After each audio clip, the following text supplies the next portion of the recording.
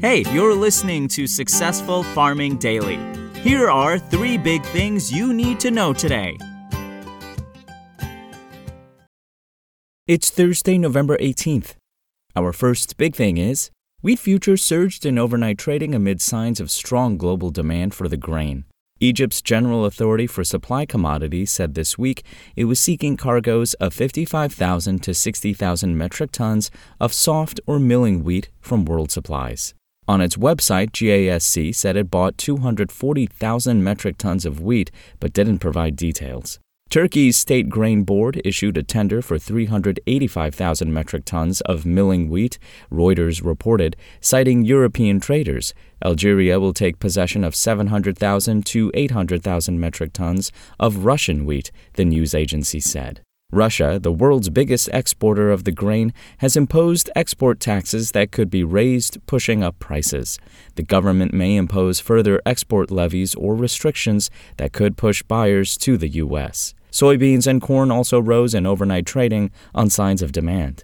The U.S. Department of Agriculture said yesterday that exporters reported sales of 132,000 metric tons of soybeans to China for delivery in the 2021 through 2022 marketing year that started on September 1st. That marks the 4th straight business day that the USDA has announced sales of soybeans or corn to overseas buyers.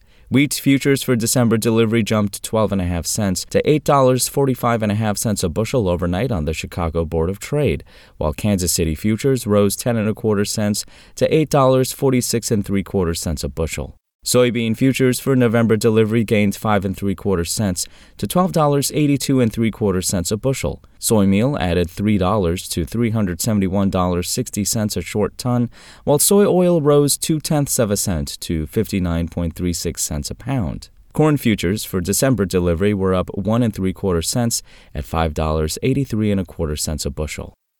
Next up, ethanol output rose in the week that ended on November 12th, while inventories declined, according to the Energy Information Administration.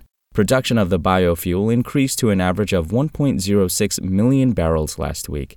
That's up from 1.039 million a week earlier, the EIA said in a report. In the Midwest, by far the biggest producing region in the U.S., output averaged 1.008 million barrels, well above the average of 982,000 barrels the previous week, the agency said. That composed all of the week's gains. East Coast output was unchanged at 12,000 barrels a day on average, the EIA said. Production in the Rocky Mountain region stayed at 11,000 barrels a day, while West Coast production was unchanged at an average of 9,000 barrels a day. Gulf Coast production was the sole decliner, falling to an average of 21,000 barrels a day from 25,000 barrels the previous week, the agency said. Ethanol stockpiles in the week through November 12th dropped to 20.081 million barrels. That's down from 20.286 million barrels a week earlier and the lowest level in 3 weeks, the EIA said in its report. And finally, freezing weather is on the way to the southern plains overnight as temperatures may drop as low as 18 degrees Fahrenheit in parts of southwestern Kansas and the Oklahoma and Texas panhandles, according to the National Weather Service. Temperatures in Boise City, Oklahoma and Dalehart, Texas are expected to fall as low as 18 degrees tonight. Further south in Amarillo and surrounding areas, temperatures will remain in the mid-20s, the NWS said in a report early this morning. This likely will be the first freeze of the season in some areas. About 81% of the U.S. winter wheat crop has emerged from the ground, including 86% in Kansas, 83% in Oklahoma, and 71% in Texas, according to data from the Ag Department. Further east in eastern Oklahoma and northern Arkansas, where soft red winter wheat is growing, temperatures are expected to drop to or below freezing in some areas heading into Friday morning, the NWS said. Low humidity and strong winds in the area may lead to some fire danger, the agency said. Thanks for listening. Follow more news on agriculture.com.